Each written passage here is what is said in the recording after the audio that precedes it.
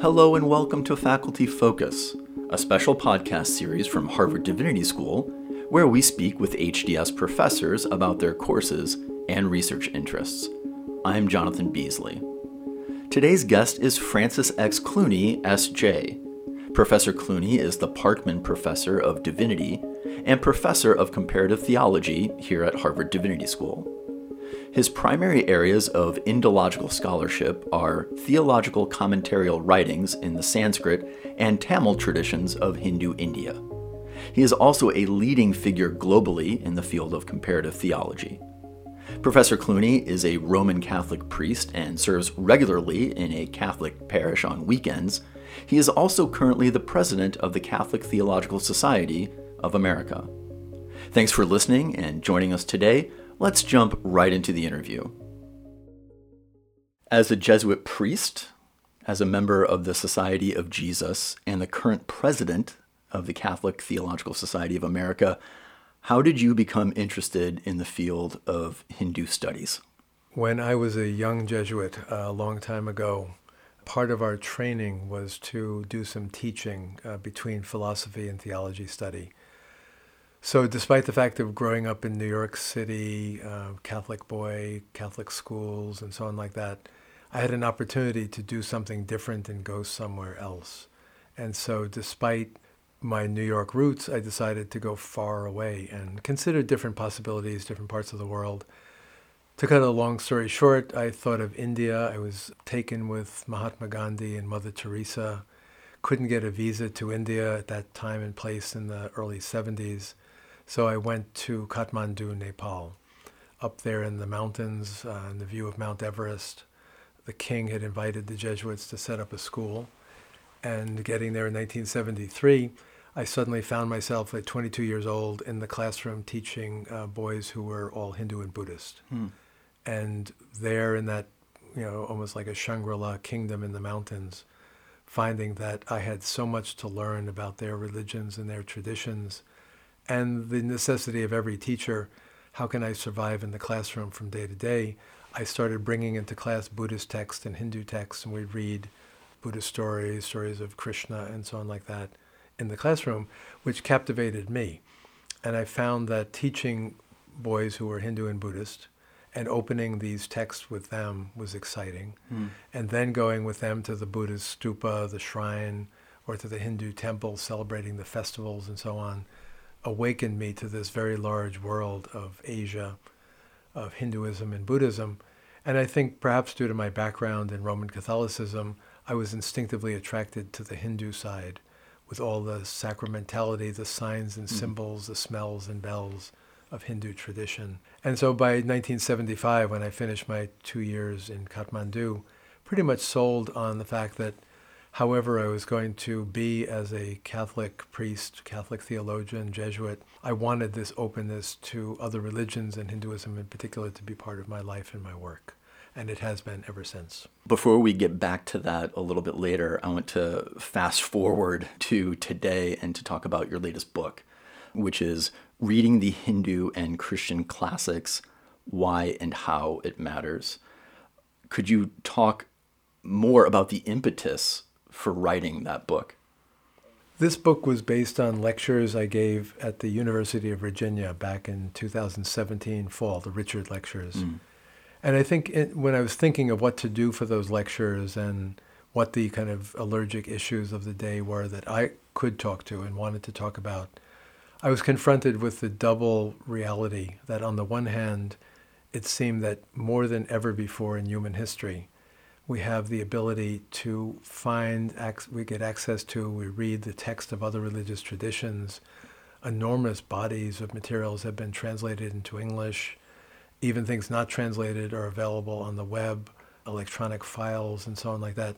So never before in human history have any human beings had the ability to learn so much from so many traditions in such breadth and depth, on the one hand. On the other hand, it seems that my perception was, in the 21st century, that we are going faster and faster, that our attention spans are decreasing, and that learning to stop and slow down and benefit from this vast well of knowledge, the texts of traditions and their context and all that, we were losing the capacity to do that. More and more materials available, and fewer of us having time to sit down and actually just read a book, read something in depth. And so the core issue in the lectures, as in the book, reading the Hindu and Christian classics, was really to try to get at this issue of what deep reading, slow reading is for, the transformative effect of spending a time with a book. Let's stay within the classroom, and I'm just wondering if you can talk about your course, Introduction to Hindu Spiritual Care. What do you cover in the course, and who are the students that take this class? What is their vocational interests? So one of the exciting things going on at HDS today, of course, is the new imagination around the Master of Divinity program, ministry studies, that we can truly open and expand the horizons of ministry training. Yes, keep commitments in the Christian tradition, Jewish tradition, but also have commitments and make it possible for Muslims and Buddhists and Hindus to engage in ministerial study. And for many years now, the Buddhist monastic program and Buddhist ministry studies have been flourishing. And so we know that the course is really part of an effort to make that possible for Hindu traditions as well, despite the fact of their complexity and their difference from Buddhist traditions. So we've had the Buddhist monastics program. We had a number of monks, men and women on campus in the last few years, mainly before COVID. And that worked out very well. But the idea was also to offer a course that would be, as it's titled, Introduction to Hindu Spiritual Care, both the kind of the theory and practice of engaging in ministry from a Hindu perspective. I team teach this course because I would not venture to teach it on my own with Swami Tyagananda. And Swami Tyagananda is the very respected senior Swami of the Ramakrishna Vedanta Society in Boston. And he is a wonderful person in spiritual care and ministry, Sunday services, sermons, teaching classes on the Harvard campus, MIT campus, BU campus, and so on. He and I've known him since maybe 30 years now, got together, and during COVID, we had an online course teaching this course for the first time. And this semester, we're doing it for the second time, mixing together some introductory material about Hinduism, because we don't assume that everyone in the class knows a lot about Hinduism. Mm-hmm. Some students are Hindu-born, of Indian parents, or are yoga practitioners, or have a guru, and others are simply interested in interfaith ministry. So some starting points about learning from Hinduism, what is Hinduism about, reading a couple of great texts, the Ramayana and the Bhagavad Gita, and then plunging into conversations with expert practitioners. So we had a very senior professor of Hindu studies, Anantanand Rambachan, visited last week on Zoom. What's Hindu about Hindu studies? He's a great philosophical thinker. And we'll have future speakers from campus ministry, hospital ministry, hospice care, and so on, in dialogue with the students. Now, who are the students? This semester we have about 17 students in the class, and they range from one young man who's a Hindu priest, a practitioner, who leads puja services and so on, and several others who are long-time committed to Hindu teachers, and they have their devotional contact with teachers. Two others on the other end of the spectrum who are just interested, how can I think about ministry and spiritual care differently by learning from the Hindu tradition? And so we've thus far been very lucky to have wonderful conversations in the classroom and great dialogues about the text, but also about the issues in ministry. And I think as the course goes along with these visitors on Zoom, it'll go deeper and it will be even better at getting at what the ministry is about. So it's the kind of course that has to be practiced. I think we're doing better than we did the first time. And probably when we do it a third time, it'll be even better. Right. At least so we hope. Let me also ask you about your other course, which is Who Needs God? Rethinking God in Light of Hindu and Christian Theologies. First of all, what a title that is.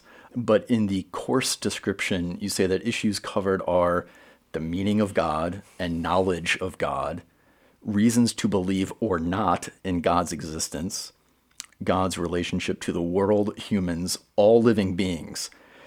These are some of the biggest questions that exist in religion and personal faith. So I'm wondering if you can take me inside the classroom and inside those conversations. What are they like, and what do you hope the students take away from the course? I think this was a course ventured, again, first time in COVID and now the second time. Think big. I'm late enough in my career, I can think big and put something out there and say, let's talk about this. Something of clear interest and clear importance, and take a deep breath and give it a try. And so my perception was that in our culture, and we begin the course with some sociological data, Pew surveys and so on, about the decline of organized religion in America today, people's changing faith commitments, believing in God or not believing in God, changing beliefs about even what God would mean, people who famously believe in being spiritual but not religious, or finding a private path. In the context of this, and honoring the fact of personal integrity, personal sincerity, and commitment, saying, what about God? Mm-hmm. And what about God with a capital G? Mm-hmm. Does this language of a personal, transcendent being who relates to the world still have some power and purchase? And having read in those first weeks the sociological data, some substantive articles about why be a humanist or be an atheist, because I'm not trying to demonize anybody, but rather open up a conversation, say what we need to do, and what I personally can offer is to go back into the great traditions to which we belong and reopen the question of God, having to realize that we don't actually know half the time what we're talking about or even what our own traditions have said. So using my own Roman Catholic tradition, Christian tradition, and then using Hindu tradition to go into some classic texts where the God question is a living question. So we just to give you a brief example, we're just finishing a section of the course in which we read selected passages from the beginning of the book of Genesis on creation and God and Adam and Eve, the book of Exodus and the Exodus from Egypt and the Sinai covenant, and the end of the book of Job, where God comes in the whirlwind and confronts Job, who do you think you are? Powerful text, along with very ancient Rig Vedic hymns questioning the very nature of reality, whether there was nothing or something in the beginning, the cosmic person of whom the world is only a part. And then on Wednesday of this very week, we'll be reading a section of the Bhagavad Gita, which, like the book of Job, climaxes in an encounter where not Job and God, but the warrior Arjuna asks the Lord Krishna, can I see you as you are? And has this overwhelming, terrifying vision of the God of whom everything is simply a small part. So opening our imaginations, then we'll go to some medieval texts, St. Bonaventure on the Catholic side, a goddess text, the Ocean of Beauty, attributed to Shankara on the Hindu side, visualizations of the divine and spiritual path. And then more modern figures, the 19th century Catholic saint, St. Teresa of Lisieux, a Carmelite who had this passionate Jesus attachment, the holy man Ramakrishna, who was a goddess worshiper but an ecstatic visionary of the unity of religions in the same time period, 19th century, and closing the course on the one side with Mahatma Gandhi and his vision of God in practice, God in social justice, with Dorothy Day, who may well be a saint of the Catholic Church eventually, that you find God in the faces of the poor, you find God on the streets. And both of them had their journeys from less faith and less God commitment to more and deeper as they went on in life. So, and in all of this, returning to the questions, what do we mean by God? Who is God? Who needs God? But now filtering it through these glimpses of these two long traditions. While finally, I would say, always reminding the class, we could do this with Islamic texts, we could do this with Jewish texts, Chinese text, African text. It's just that in one course you can't do everything. Let's take a very short break before we rejoin Professor Clooney for the second half of our conversation. If you enjoy what you're hearing, I encourage you to subscribe to Harvard Divinity School wherever you get your podcasts. And if you're interested in learning more about Professor Clooney and his work, or you want to know more about HDS, our faculty, students, and degree programs, check us out on our website or follow us on social media at Harvard Divinity. Now, let's get back to my conversation with Professor Francis Clooney. For someone listening who is interested perhaps in pursuing Hindu studies, what makes Harvard Divinity School a good place to do that work? Well, Harvard is an incredibly rich and diverse university with unimaginable resources across campus. I mean, how many of our students and indeed our faculty we realize that we're only, dipping slightly into this great ocean of possibilities at Harvard. But in the field of Hindu studies, I think we have some exciting possibilities in the Divinity School. So alongside Buddhist studies, I do courses, both the ones we just talked about, but also a series of great text courses, Bhagavad Gita, Yoga Sutras, Upanishads, and other such courses where we can go in depth over a semester into one great text and its commentaries. We just hired Swayam Bagaria, who works more in the modern context with anthropological, ethnographic data, temples, temple society, legal matters, and lived religion in North India. So in the Div School, that's what we have as possibilities. And then you step off the Div School campus and you have the Department of South Asian Studies. And the South Asia department is brilliant in offering Sanskrit and Hindi and Tamil, Urdu, other languages, as well as courses on Indian philosophy, society, and religion. Mm-hmm. And Diana Eck, our most famous senior professor, has one foot in the Div School and one foot in South Asia. Popular courses on pilgrimage, on temples, on India as a religious place.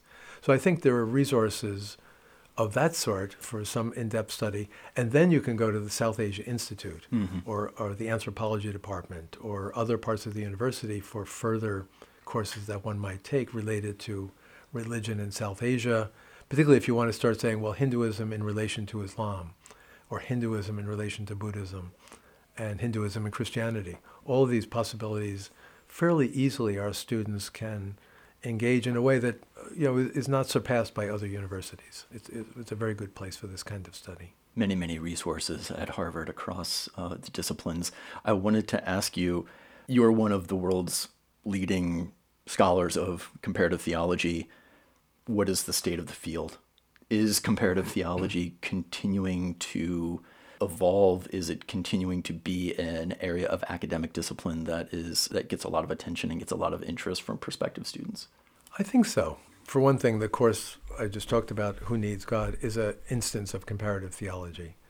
And what I mean by comparative theology very simply is taking the old familiar definition of theology as faith-seeking understanding, but no longer limiting that to faith-seeking understanding within one's own scriptures and one's own tradition, but saying with the same dispositions of faith and commitment to the intellectual, crossing religious boundaries and learning from other traditions, a metaphor of perhaps of going forth, leaving the familiar ground, going to the other, and then coming back home again, the back and forth across the boundaries, is what I mean by comparative theology, which is distinguished from comparative religion, which is also very rich in many possibilities in terms of the faith component and the community component and the practice component right out there in front. These are not left out as if they're not academic or something. When I began to develop the courses of this sort, realizing I could not, in my own Christian tradition or in studying Hindu traditions, do this honestly or ably or faithfully without engaging the full life of traditions and admitting that faith is a part of it, I was sort of doing it out of necessity because all the texts I was reading, Hindu and Christian, were telling me, unless you take faith seriously, unless you think that faith can think, you're not going to learn from these traditions. There'll be closed doors to you. I thought I was sort of developing, a new idea, comparative theology. Only afterwards did I learn that the term had first been used in Latin in 1699, and that there's a long tradition of trying to cross over. In some ages, competitively, we do comparative theological work and to decide which tradition is the best and which ones are not the best. But in our time, I think it's about believers and intellectuals in different traditions talking to one another, learning from one another, without giving up on their faith or on their understanding. That's so interesting. I wanted to ask you, Professor Clooney, what is it that makes learning and studying at Harvard Divinity School unique or special in some way? What should prospective students know about that? Well, I think every year when we have as usual, a successful admissions class and we have wonderful students coming to campus, we just step back and look at the incredible diversity of the student body. And part of it's religious, so many different religious traditions coming to campus, people of different backgrounds, different cultures, different parts of the world showing up on campus. But also students, applicants, and then first-year students who come from different ages, 50, 60 years old and 22, 23 years old, people strictly academic backgrounds, people who have been in working for NGOs or have been lawyers, have been working in politics or other fields, an incredible range, and people who are still staunchly committed to the religious traditions they were born into, and others who have been on journeys in which they visit and learn from different traditions, and now they happen to be this or that. All of these students on campus encountering a very diverse faculty. I mean, our faculty is incredibly diverse, both in terms of intellectual expertise, unrivaled in many fields, and also personal commitments. How individuals on the faculty have worked out matters of faith and understanding varies greatly. And I think that kind of conversation, ranging from the basic theory and method course to introduction to ministry studies, to all the courses that people like me teach, means you're creating unpredictable situations in which you're getting together this professor and this incredible group of students to talk about a topic of expertise, but in a way that is not rigidly bound by certain expectations, either secular expectations about what counts as knowledge or dogmatic religious expectations about right answers, but without either the secular or the religious being a straitjacket, the ability, let's think in the classroom. And I told the students in the first class, who needs God, that your decision may be at the end of this course, I don't need God, or the case for God is not necessarily robust. Or you may find that it's much different than you thought it was. Or you may finish the course by saying, I've still not decided on this, but I know a lot more of the ground and the questions. I think HDS is a place where there's no compulsion to either deepen one particular form of faith or to give up on faith and move on to something else. But rather, the ambiguity and the ambivalence is built into this rich mix of people, and we can be talking and thinking to one another across generations, leaving it open-ended for as long as it needs to be open-ended for individuals on their personal paths and their intellectual lives. That's something I've thought a lot about, but have never been able to articulate quite as beautifully as that. So thank you for that. I just want to finish here, and just noticing our time is done. But just on a personal note, are you working on another book project, or what's sort of next for you, if anything, at this point? I'm first of all trying to survive the year as Catholic Theological Society of America president, which has things come up every day almost. And it's all wonderful, but I'm doing it. The two things I'm working on, and very, very briefly, one, I'm doing a translation of early Tamil religious poetry, possibly for the Morty Library at Harvard University Press publishes. I'm working on these translations and getting through the rough draft of them. And so it'll take another year or more before I get it in good form to show the press. But reading this poetry closely with its traditional commentaries is always a wonderful thing. And I try to do 2 or 3 verses a day and then keep at it. And eventually I'll have it all done. The other is I'm old enough at this point in my life to look back retrospectively. So I'm writing an intellectual memoir, a kind of autobiography. Not that I have this very sensational life and I haven't done anything very interesting or very scandalous. I'm just an ordinary person. But I decided, why have I, as a Catholic priest and a Jesuit, why have I studied Hinduism for 50 years? Why am I still a priest going to the parish on Sunday? Why am I a professor at Harvard? How do all these pieces fit together? And how to talk about the borderlines between faith and practice, between being Christian and being Hindu, where this understanding goes. So I have a sabbatical in second semester, and I hope to finish this project and send it off to the press. But that's my current one. And I'm hoping that when I've done that, then I'll know better who I am so that I can figure out what the next big book after that will be.